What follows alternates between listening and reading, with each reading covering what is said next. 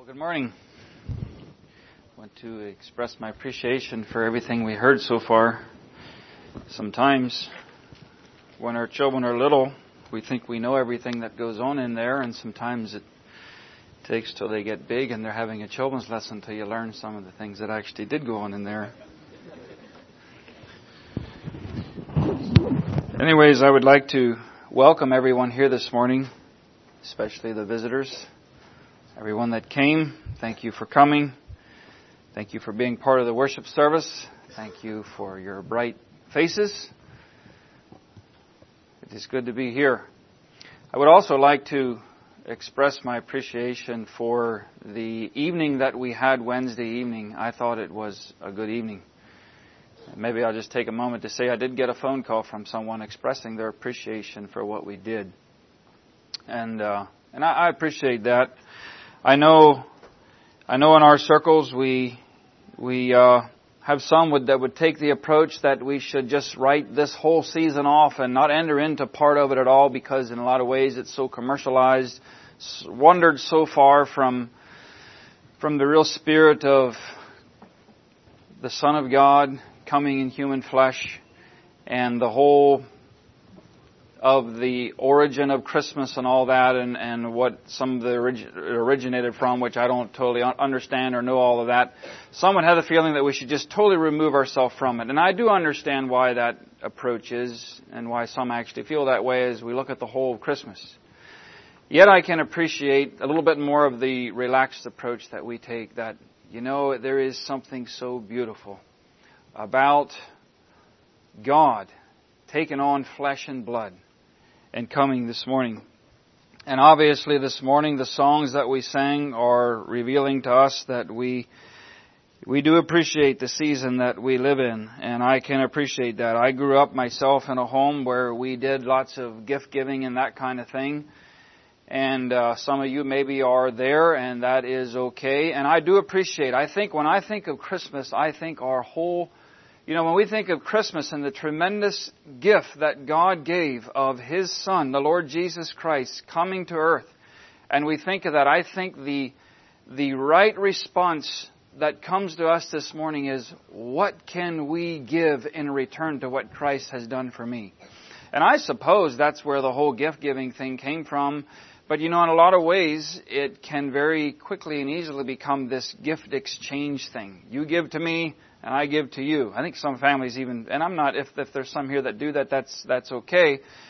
If that's your choice. I know for myself, we've chosen somewhere early in our family life that we're not going to do that in our home. And I'm not saying that I feel everybody should be like where we are.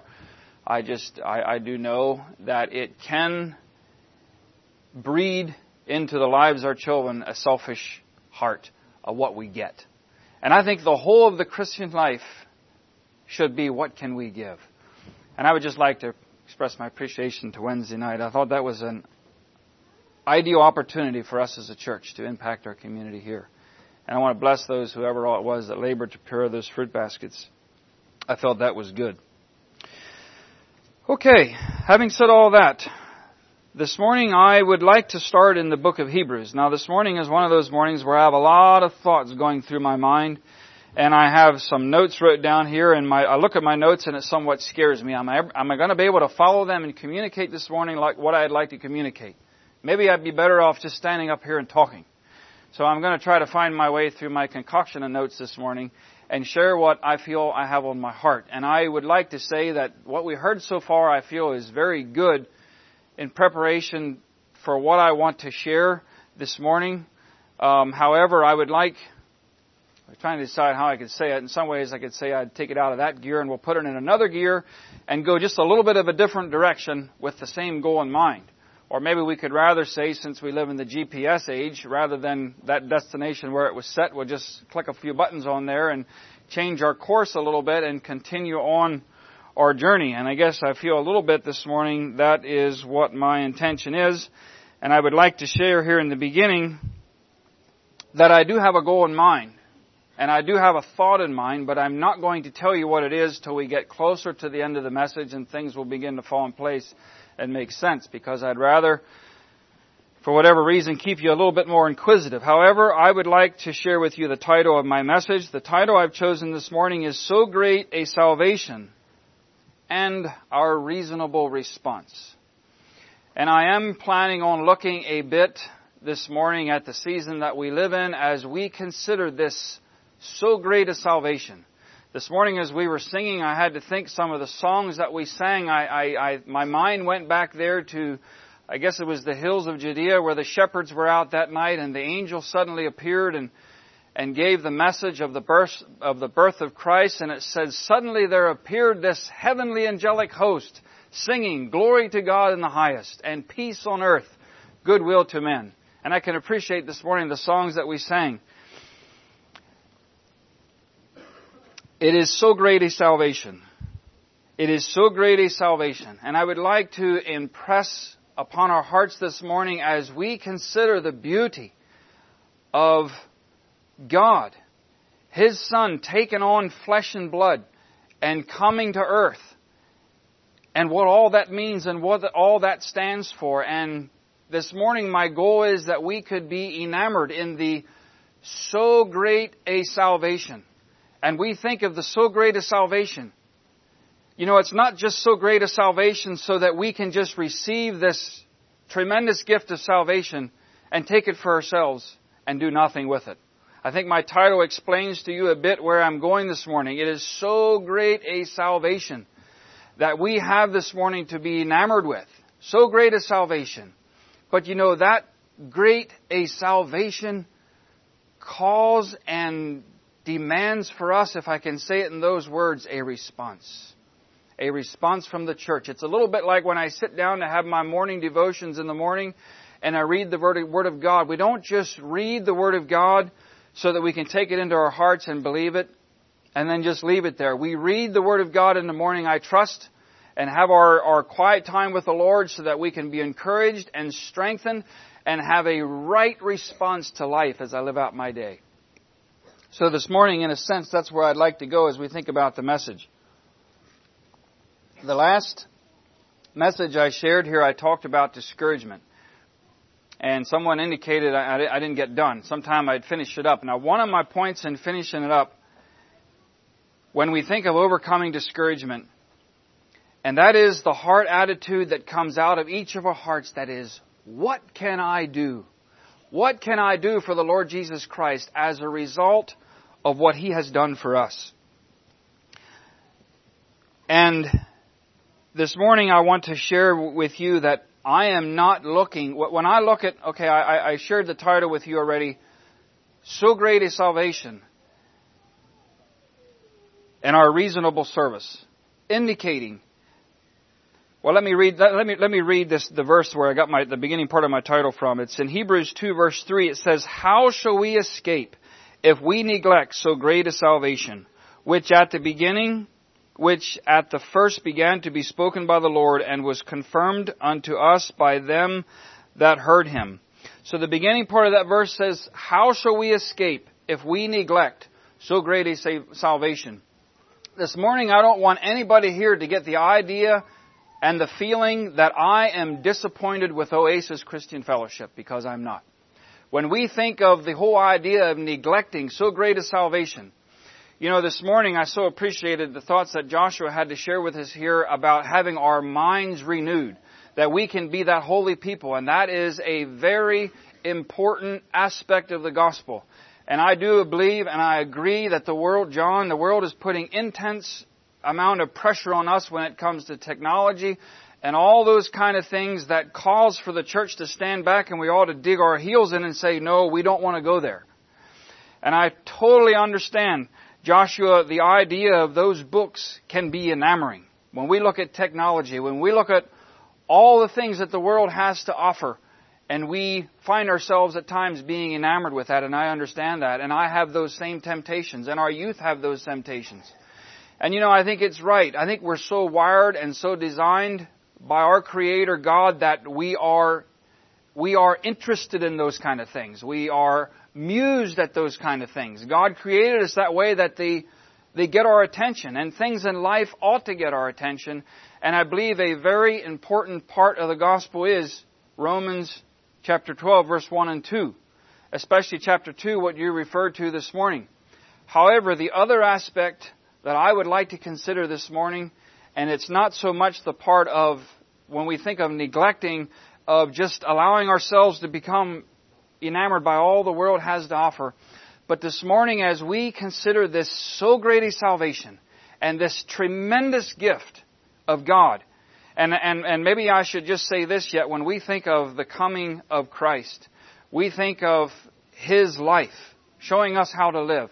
And then we think of the death on the cross. And then we think of the resurrection. What a glorious salvation. However, I recognize the season that we live in, the season when we think of Christ coming to earth, God come in the flesh, is a very small part of that gospel. However, the season that we live in, that is mostly what I'm going to be considering this morning, is the beauty of God coming in the flesh. However, it's wise for us to think about it's the gospel as a whole that should have our attention this morning. However, this morning, where I was going now with my thoughts was the whole idea of neglecting so great a salvation. You know, this morning I believe the other aspect of the Christian life that will depend whether we have a church 10, 20, and 30 years down the road is not only going to be this morning if we have that passion in that heart, as much as I agree with it, and it is very important that we're on our toes when it comes to keeping those things out. This morning my desire is for each one of us that we can be enamored with the fact that the God of heaven has committed this so great salvation into our hands, into our care, and that our response to that would be to live a sacrificial life dedicated and committed to the cause of Christ, wherever that may take you and I in life. That is where I'm going this morning. That is why I've chosen the title that I did. You know, the title actually asks us a question this morning, and it's a good question to ask us. And I want you to understand that I'm not asking that question because I think you need to wake up to the reality of this great gospel that is entrusted to me. Us. But I realize the fact that in each one of us is the tendency to grow cold to the great commission that God has for the church and for the spreading of the gospel of Jesus Christ, and to be willing to live sacrificially for that cause. How does the song say? I am resolved no longer to linger, charmed by the world's delights. That's what you were talking about this morning. No longer. Things that are higher, things that are nobler, these have allured my sight. You know, this morning, I agree wholeheartedly there's something about technology and all the amusements and the amazement part of technology. The books, whatever you are that you were talking about, the auto books, whatever they were, all those kind of things have a means of getting our attention. Technology is an amazing thing. But you know, you put that alongside of the power of the gospel to change, to transform a life from a life of darkness, from a life of sin, and to totally change that life. You know, it's no comparison. It's no comparison. And this morning, that is my burden, that we, the Church of Jesus Christ, would get so enamored by the things of God. And I am not saying all these things to take away what Joshua shared with us this morning, as important as they are. But my burden, that's why I said my burden this morning is to take us and shift us a little bit in a different direction, with a goal in my mind as we wind down as to why I have the burden that I have as we think of the commission, the great commission that God has for us. So here this morning, I would like to fan the flame. I would like to fan the flame of that desire. You know, I feel like Brother Myron shared it really good, and I forget exactly how he said it, but Lord, speak to me. Lord, speak to me this morning. And that's my desire. That's my desire, that God would speak to me, that God would make my journey in life clear, that I would be willing to commit my life. Some of you figured it out already, you Bible scholars. He chose Romans 12, verse 2, and I'm eventually going to land on Romans 12, verse 1. It is our reasonable service this morning that we commit our bodies back to Christ, a living sacrifice. Not out of duty, but as we realize the tremendous gospel that Christ has committed this morning into our care. I have chosen this morning to do just a little bit of reflection in Hebrews before we look at some of the things that surround Christ's birth. Hebrews chapter 1 verse 2 tells us who Jesus is today. Hebrews chapter 1 verse 3. Who being the brightness of His glory and the express image of His person, upholding all things by the word of His power, when He hath by Himself purged our sin and sat down on the right hand of the Majesty on high. That is where the Lord Jesus Christ is seated today. And as we consider the season that we live in, so in our commercialized society, when we focus on Christmas, many times we leave Him there in a manger. He's not there. He is seated at the right hand of the Majesty on high, and He's given grace for mankind today to fulfill the purpose and reason why we're here. There's other verses we could look at there in chapter 1, but I'm going to go to chapter 2 and just skim over a few verses as we go down through and consider some of these things this morning as we think of the season that we live in. Chapter 2, verse 3. Maybe I'll read that again. There where I'm taking my title from. How shall we escape this morning? That's the question we're asking us. How shall we escape if we neglect so great a salvation? And then we drop down to verse 6. It says, But one in a certain place testified, saying, What is man that thou art mindful of him? And the Son of Man that thou visitest him? Now, as I'm understanding that there, it does appear that the writer is indicating that that is an angel. Possibly, as I understand verse 5. Maybe some of you Bible scholars would feel differently about that. But it says, One in a certain place testified, saying, What is man that thou art mindful of him? Or the Son of Man that thou visitest him? What is man that thou art mindful of him? That the Son of God would give His life to come down here to redeem fallen mankind. It almost gives us a picture that an angel is saying, what is man that this Creator God is mindful of him to do such an amazing thing to redeem mankind? That's how I see it, whether I'm seeing it correct or not. But you know, this morning, that is the beauty and the glory of the gospel of Jesus Christ, that God, Creator God, that spoke this world into existence, would take on flesh and blood and subject Himself to the cruelty of mankind. It appears to me here that an angel is like almost in disbelief that God is doing something like that. But that's what God did. Verse 9 of chapter 2, But we see Jesus, who was made a little lower than the angels for the suffering of death, crowned with glory and honor, that He, by the grace of God, should taste death for every man. That's our God as He took on flesh and blood. That He would taste death for every man. And then verse 14 we see the incarnation there, Him becoming flesh. For as much then as the children are partakers of flesh and blood, He also Himself likewise took part of the same, that through death He might destroy him that had power of death, that is the devil. I'm going to read on. And deliver them who through fear of death were all their life subject to bondage. For verily He took not on Him the nature of angels, but He took on Him the seed of Abraham. Wherefore in all things it behooved Him to be made like unto His brethren, that He might be the merciful and faithful high priest in things pertaining to God, to make reconciliation for the sins of the people. For in that He Himself hath suffered being tempted, He is able to succor them that are tempted. That is our God. Well, I feel it worthy just to make another comment or just point out again this whole fact of neglect. It says, How shall we escape if we neglect so great a salvation? Study that word a little bit. That word simply means to become careless about.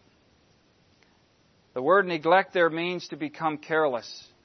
You know, this morning God has committed to the church of Jesus Christ the responsibility / privilege of carrying this message to a lost world. Have we become careless? How easy it is to become careless. How easy it is to become careless. God's Word here, I think, requires for us to have a response. You know, I know in my own heart how easy it is to become careless or casual when I think of the responsibility of carrying the message, the glorious message, first of all, to those I interact with, the places I go in life. This morning, back there, when God, I had to wonder. I had to wonder as I thought of the Godhead, the angelic host, however all it was, when they were putting their plan in place. Of course, there is a scripture that indicates that was all done before the foundation of the world, which is enough to boggle our mind. But when we think of that, we think of God choosing, He's going to become flesh, and He's going to come down here to earth, and He is going to give us hope. He's going to show us how to live. He's going to work out His glorious plan of salvation. I had to think of how did this plan all come into place? He chose a humble, lowly carpenter to be His earthly father. And He chose, there's twice where Mary is called a handmaid girl, something like that, which actually means a slave girl, is who God chose. God also chose to reveal when His first coming was to some lowly, humble shepherds. And there's something beautiful as we consider the whole process of the birth of Christ and everything that surrounds the birth of Christ. But today, the generation and the time that God has chose for us to be living in, He's not looking for Mary anymore, and He's not looking to Joseph anymore, and He's not looking to those shepherds anymore who were the ones that were the first proclaimers and announcers of the coming birth of Christ. But this morning, He's looking to you and I. Are you and I so enamored by the gospel and just full of it that we are willing to sacrifice and to carry out that responsibility? That's who God is looking for. He's looking to us today. But I also know how easy it is to become lax when it comes to that responsibility, to become uncommitted when it comes to those kind of things.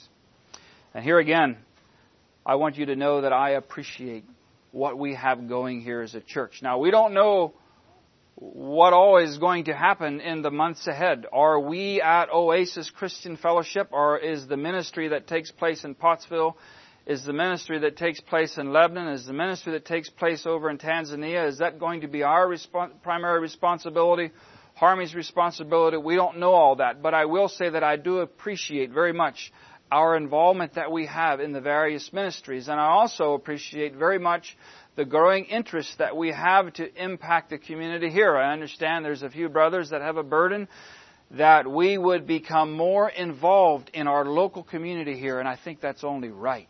And that's the kind of thing that I this morning would like to fan that flame, because I think God has greater and higher and nobler things for the Church of Jesus Christ to get enamored with, and that is the gospel of Jesus Christ. And that we wouldn't become lax with those things, because we all know how easy it is to fall asleep and become lax. So great a salvation. So great a salvation that we're considering here this morning. And this morning, like I said, we're not going to examine all the glorious, beautiful things about this so great a salvation. But this morning we're thinking about the season that we live in, and we're thinking about the coming of Christ. Matthew 1:21, He says, part of the reason for His coming was He shall save His people from their sin. Maybe that's the primary reason of His coming, is to save humanity from their sin. That's why He came. Emmanuel, meaning God with us.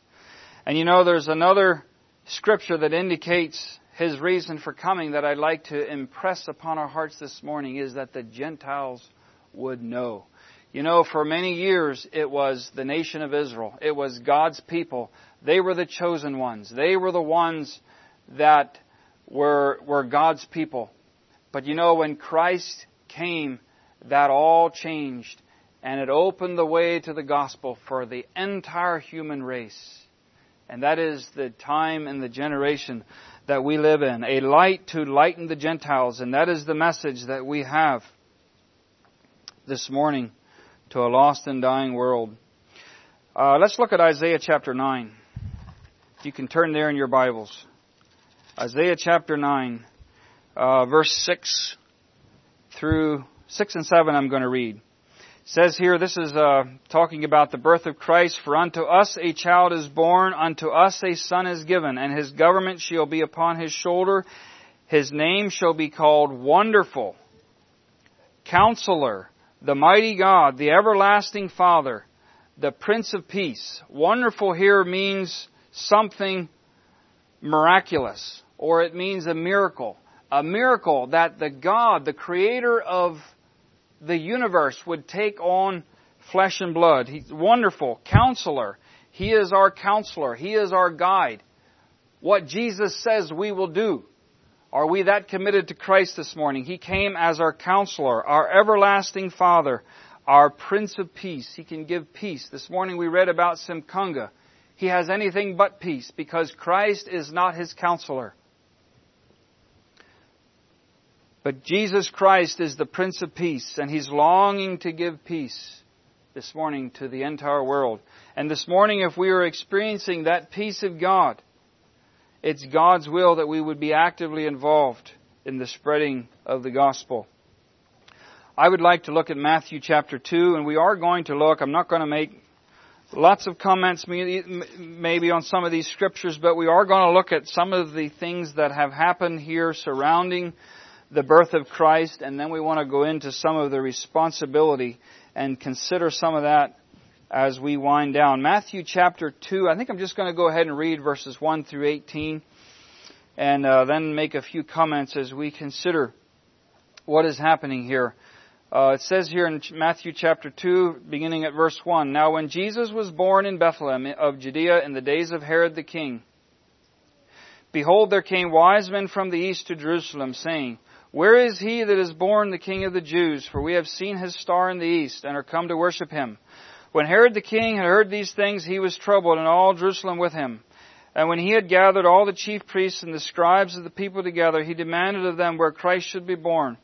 And they said unto him, In Bethlehem of Judea, for thus it is written by the prophet, Thou Bethlehem, in the land of Judah, art not thou the least among the princes of Judah? For out of thee shall come a governor that shall rule thy people Israel.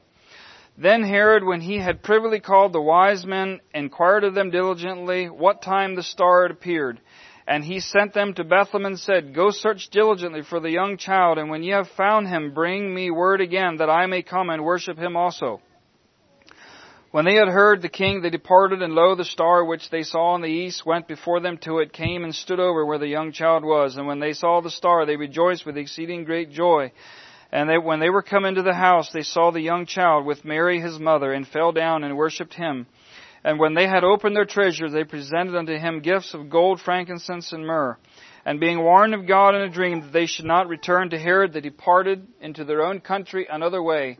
And when they were departed, behold, the angel of the Lord appeared to Joseph in a dream, saying, Arise and take the young child and his mother, and flee to Egypt. And be thou there until I bring thee word, for Herod will seek the young child to destroy him. When he arose, he took the young child and his mother by night, and departed to Egypt, and was there unto the death of Herod, that it might be fulfilled which was spoken of the Lord by the prophet, saying, Out of Egypt have I called my son. Then Herod, when he saw that he was mocked of the wise men, was exceeding wroth, and sent forth and slew all the children that were in Bethlehem, and all the coast, therefore from 2 years old and under, according to the time which he had diligently inquired of the wise men. Then was fulfilled that which was spoken by Jeremiah the prophet, saying, In Ramah was there a voice heard, and lamentation, and weeping, and great mourning, Rachel weeping for her children, and would not be comforted, because they are not. So right there in that passage of Scripture, we see the Son of God, the Creator of the human race, subjected Himself to the cruelty of mankind. And here we have the bright light beginning to shine. Jesus Christ appearing. And so quickly, and the light was beginning to shine, and so quickly we see the deception beginning to work in the heart of cruel, wicked Herod, wanting to stamp out that light. And you know, part of the so great salvation is God's plan didn't fail. You know, and we can follow that plan throughout life.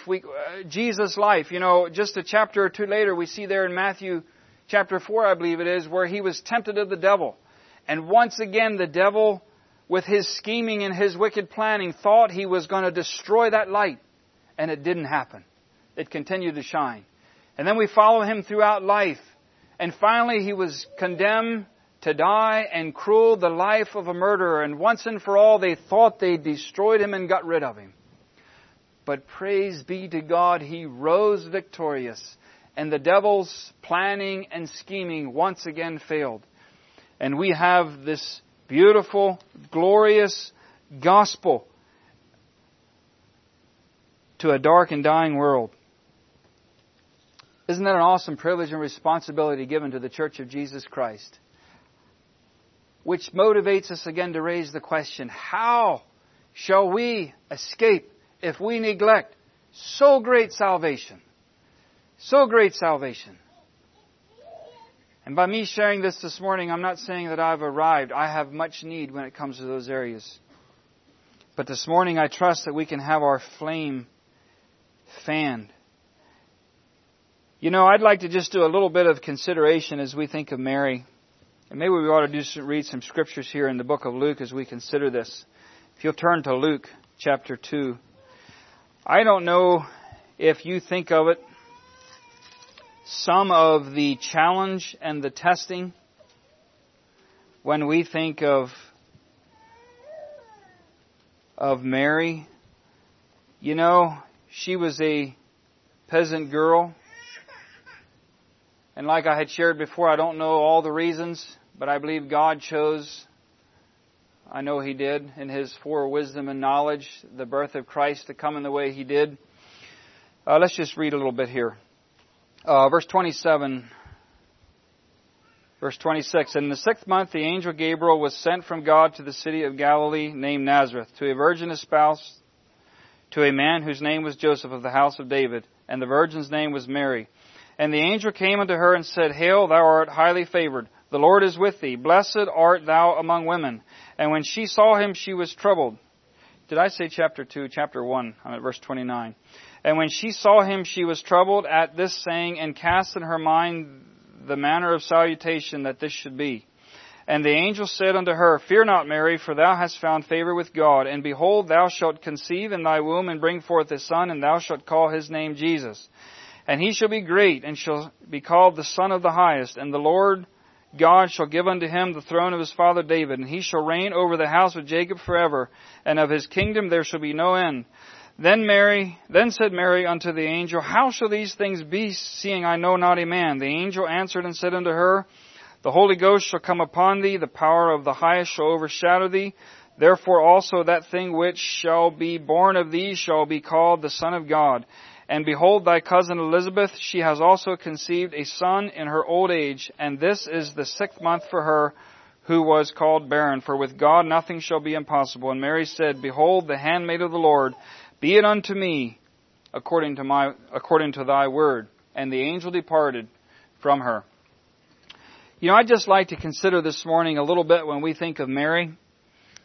Some of you young ladies know what it's like to be engaged. And probably a lot on this side of the room remember and know what it's like.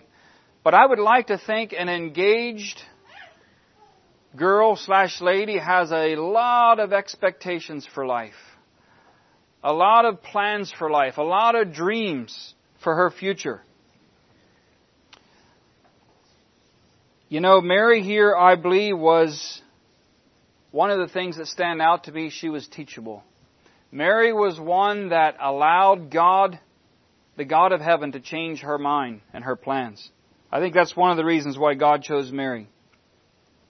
I also believe Mary was one that was willing to be made tough. You know, do you think there was any gossip about Mary after she was with child? She was an espoused young lady to a carpenter. And now all of a sudden, I envision there was a lot of talk about Mary. And I imagine there was a lot of talk about Joseph. I believe they were willing to be made tough. I believe they were willing to exercise humility. And as I said, they were willing to tolerate lots of gossip. You know, they were a couple that God drastically changed their plans. And you know, we're on this side. We're on this side. We have the Word of God. We have the history of mankind. We see this whole plan of redemption, and we look back on it and we see something beautiful and something glorious. But you know, there was a lot of things that Mary and Joseph did not understand. I think they had to exercise a tremendous amount of faith and trust and confidence and dependence on God. They don't do like we do, look back and see how it all unfolded. You know, Mary had some interesting questions. Joseph had some interesting questions. He was minded to put her away privily, the Bible says. And you know, this was a shameful thing. We don't always think of all those kind of things. Yes, the angel revealed that he would be the Son of the Highest, you know, and all those kind of things. But it also indicates that there was a lot of things that Mary did not understand, but she was willing to trust God for. And you know, I had to also wonder, do you think Mary struggled at all under Joseph's leadership? You know, I had to wonder, here she is, she's great with child, and she has to leave her hometown and go to Bethlehem there because of the law of taxing, and she was great with child. How many expectant mothers would be willing to make that trek? But she did it. How about the birth of her firstborn son? Now, I remember very vividly when we were expecting our first child. Oh, the expectation and the thought that went into it, and the arrival of a child. You know, you get a blue outfit and you get a pink outfit. That way, if it's a boy, we put a blue one on. If it's a girl, we put a pink one on.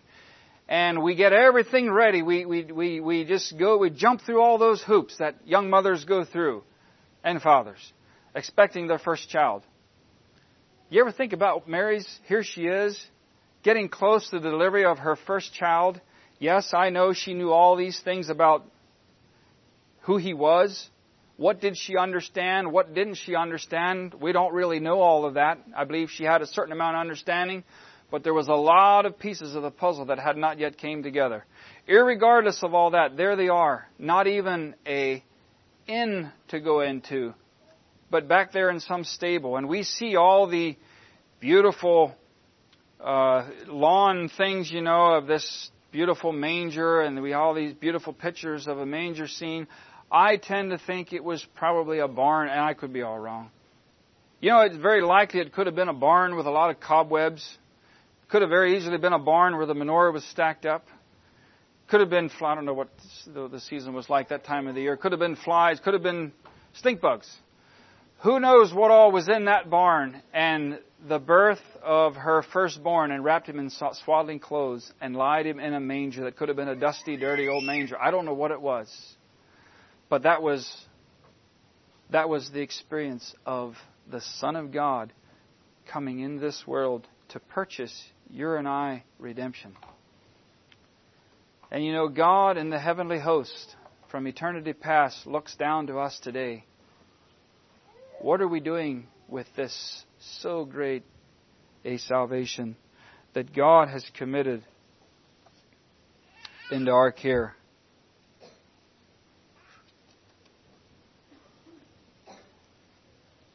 Could look yet at Simon's prophecy. That is in chapter 2, verse 29. He says this. He took him up in his arms in verse 28 of chapter 2 and blessed God and said, Now, Lord, let thy servant depart in peace according to thy word. You know, here we have the old Simeon. I don't know. I didn't really study. I don't think we have a lot of history or a lot of other things recorded about this Simeon, who he was and what all he stood for and all that. But he was waiting. He was waiting for the coming of the Messiah. And he says, Now, Lord, let thy servant depart in peace according to thy words. For mine eyes have seen thy salvation, which thou hast prepared before the face of all people, a light to lighten the Gentiles and the glory of thy people Israel. And Joseph and his mother marveled at those things which were spoken. And Simeon blessed them and said unto Mary, his mother, Behold, this child is set for the fall and rising again of many of it in Israel, for a sign which shall be spoken against him. Yea, a sword shall pierce through thine own soul, that thy thoughts of many hearts may be revealed. There I believe Mary was. I believe there was a lot that she didn't understand. Mary was there through various incidences of the Lord Jesus. She was there at the first miracle. We also know that she was standing there at the foot of the cross while Jesus was dying and suffering that cruel death. A lot of things that she didn't understand. But as we consider Mary and her response, and there's another major incident when we think of the coming of Christ, and that is when Joseph and Mary had to flee to Egypt, because there again, wicked Herod with his scheming and his plotting to kill the Lord Jesus, the Messiah. Once again, we see she had to flee for the cause. Maybe just refer a little bit here to the shepherds. I think it's good that we just do a little bit of consideration. Here it was some shepherds. It was some shepherds out there in the hills of Judea that the message came to first. The birth of Christ. And those shepherds came. I don't think I'm going to take the time to read it. Well, maybe I will just read it. It's not that many. Luke 2, beginning at verse 8. And they were the ones that carried the message, the first message of the appearing of the Messiah. And there were in the same country shepherds abiding in the fields, keeping watch over their flock by night. And lo, the angel of the Lord came upon them, and the glory of the Lord shone around them, and they were sore afraid. And the angel said unto them, Fear not, for behold, I bring you good tidings of great joy, which shall be to all people. For unto you is born this day in the city of David a Savior, which is Christ the Lord. And this shall be a sign to you. Ye shall find the babe wrapped in swaddling clothes and lying in a manger. And suddenly there was with the angel a multitude of heavenly hosts, praising God and saying, Glory to God in the highest, and peace on earth, goodwill towards men. It almost appears to me like here you had this heavenly host that was waiting and waiting for the coming Messiah, and all of a sudden they burst forth with praise. He arrived. And it came to pass, as the angels were gone away from them to heaven, the shepherds said one to another, Let us go even to Bethlehem and see the things which is come to pass, which the Lord hath made known unto us. And they came with haste and found Mary and Joseph and the babe lying in a manger. And when they had seen it, they made known abroad the saying which was told them concerning this child. And all those that heard it wondered at those things which were told them by the shepherds. God chose it to be shepherds. Today God is choosing you and I to be the ones that communicate the beauty and the glory of so great a salvation. Does it grip our hearts that God so loved the world that He gave His only begotten Son, that whoever believes on Him should not perish, but have everlasting life? This morning I would like to talk a little bit about something that could make us just a little bit nervous. It makes me a little nervous. When we hear the word, think out of the box. Does that ever make you a little nervous? Where is he going? Where's he going with this one? I'd like to think just a little bit about the thinking out of the box. Do you think Mary and Joseph had to think out of the box? Now, I don't know what you think of when you think of thinking out of the box, but when I think of thinking out of the box, I think of a box around Brian Nolt. And I am comfortable going this far, and then Brian Nolt stops. Because if I go any further, that's just not very comfortable. And I'll go this way in my box, and here is where I begin getting uncomfortable, and I don't want to go any further because it just gets a little comfortable over there. We can go forward and we can go backwards. I think each one of us has a box, and in that box it's what we're comfortable with. We're comfortable because, life is good. We're American citizens, and we live in a land, we still live in a land of much freedom. We're still blessed, even in this country with all its ungodliness and the influence that we have. We're still a very blessed people. Somebody prayed in the prayer room this morning, just thanking God again for the freedom that we have, that we can worship God unhindered by the government. It's a tremendous freedom that we have. We're pretty comfortable in our box. Are you comfortable in your box? I'm comfortable in my box. And we like to stay inside that box. I'd like for us this morning to just allow ourselves to be stretched a little bit, at least the way we think and the way we pray and the way we look at this glorious gospel. That's all I want to do. If at the end of this message, if I can have you thinking and praying, I'll feel that I communicated what I wanted to communicate. Now you really wonder where I'm going. Some of you figured it out. You know, Jesus walked by the Sea of Galilee and He called His disciples and said, I will make you fishers of men. I think all of us would agree God wants us to be fishers of men. I want to be a fisher of men, and I want to be a fisher of men. I want to be in my box where I'm comfortable being my fisher of men. You know? Is that, we can follow that? I want to be comfortable in my box being a fisher of men. God calls us to be fishers of men. You know, this morning, this is where I was going. This is where I was going all along. And I want to give you a challenge. And I want to give myself a challenge. I don't know what God is saying to you. And I don't know what God is saying to me. But I want, you know what, before we go there, let's read Romans 12. That's where we started out this morning in the devotional. Romans 12, verse 1 and 2. And this indicates the title too, what I was referring to. I beseech you therefore, brethren, by the mercies of God, that ye present your bodies a living sacrifice, holy and acceptable unto God, which is your reasonable service. And then Joshua went on to explain not to be conformed to this world, but be transformed by the renewing of your mind, because God wants us to be holy. God wants us to prove what is that good, acceptable, and perfect will of God. God wants us to commit our bodies back to Him, holy, untainted by the world. You know, the world with its popular books, its magazines, it's all of that kind of stuff. It's technology as much as, you know, technology is okay if it's used right. I believe it is. Not to be enamored by those things, that we would be perfect, whatever all words it uses here, holy, and all those things. But to commit our bodies a living sacrifice to the Lord. Here's where I was going. You know, we have a mission over in Tanzania. We have a mission in Tanzania. It is our mission. When Tim left, some of you came on board since Tim left many years ago. Tim talked about he's the spearhead and we're the shaft. We're the ones behind the mission there. And don't get nervous. I'm not saying we're not supporting Tim. We are. I want to bless you in that. You are. And I don't know who's going to end up with the primary responsibility of carrying what happens in Tanzania. That has yet to be decided. But here's where I'm going. The chairman of the mission committee, which is not me, has committed to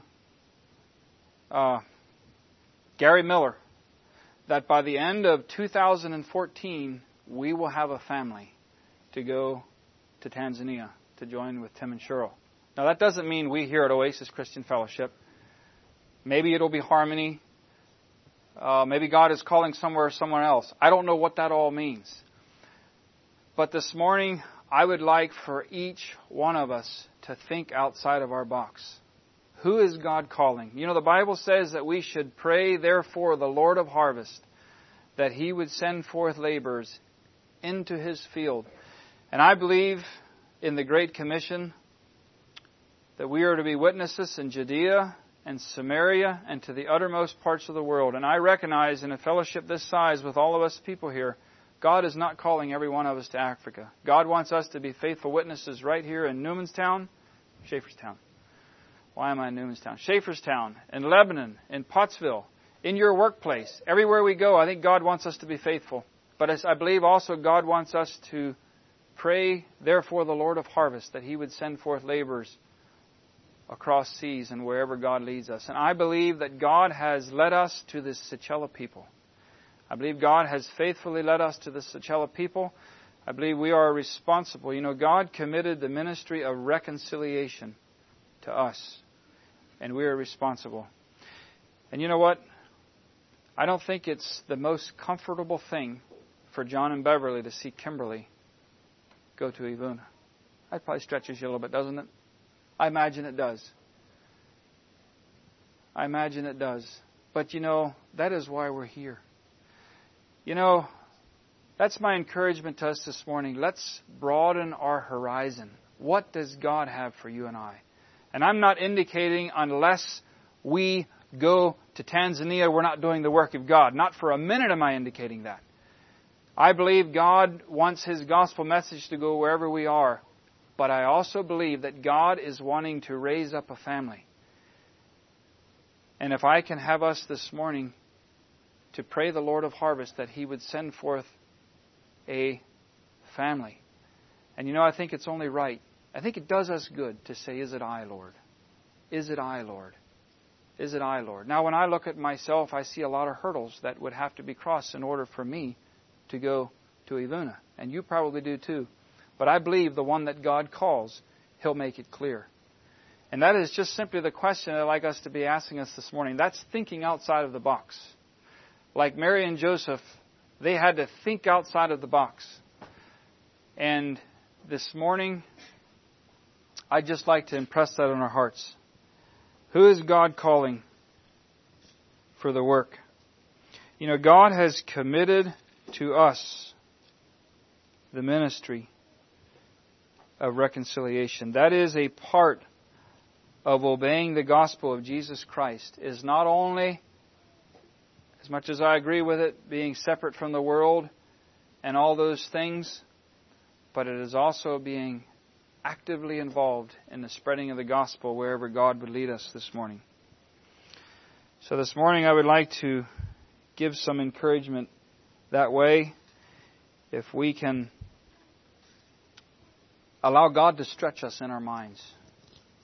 Allow God to stretch us in our minds. And each one of us to carry that burden. And I don't want you to feel like I feel unless we raise a family up out of Oasis Christian Fellowship, we have failed in our responsibility. I'm not saying that. Neither do I want this to look as a duty responsibility thing, but rather a privilege to enter in a deeper level into the work that happens in the foreign field. And yes, probably part of the reason why I carry the burden that I do is I am part of the mission committee, and I largely, in some ways, feel responsible. But I would like that responsibility not only to be on the mission committee, but that responsibility of a family fall on all of us, that we would carry that burden and we would direct our prayers that way and say, who is God calling? Is it I, Lord? Is it I, Lord? And pray with an open mind and think out of the box. Maybe God is stretching us beyond our comfort zone. And I know what it's like. I know what it's like to have a promising job with a promising future, or have a business that's being built. All of those kind of things. The security of a financial, stable future. When it comes to this world, there's not very much security anymore in our whole financial system. And I have to wonder, the shame. Someday I think when we get to glory, we're going to look back and say, if only I could do it over. Why was I not more involved? The salvation of one soul, we can't put a price tag on. One more scripture I wouldn't mind looking at. In 1 Corinthians chapter 3, I think it is. 1 Corinthians chapter 3. Maybe we ought to close here. He says this, I have planted, Apollos watered, but God gave the increase. So then neither is he that planteth anything, neither he that watereth, but God gave the increase. Now he that planteth and he that watereth are one. Every man shall receive his own reward according to his own labor. For we are laborers together with God. Ye are God's husbandry, ye are God's building. I used to have the mindset, and this actually hindered me while we lived in York. I used to have the mindset that unless I was personally leading souls to Christ, I just wasn't measuring up to my reason and responsibility to have been there. And I think that ought to be our heart's passion to be able to lead souls to Christ. I believe that. But I think we ought to also just simply be content to be helping souls along the way to the kingdom of God, because the value of one soul we cannot put a price tag on. And we get to influence a soul. In that sense, we're co-laborers together with God. So this morning, that's the burden that I have. Trust that you can with me carry that burden, that responsibility, that privilege that we have. Let's not neglect so great a salvation when it comes to the lost world. And more particularly, where I landed the Sechela people. You know, when I thought of opening up, I shared with you, I'm not going to share where I'm going or where my primary burden is to the end, because I didn't want you to say, well, that's not me. That's not me. And write it off. God knows who it is. God knows if it's one of you sitting here or if it's somebody else. Why don't we stand for a closing prayer?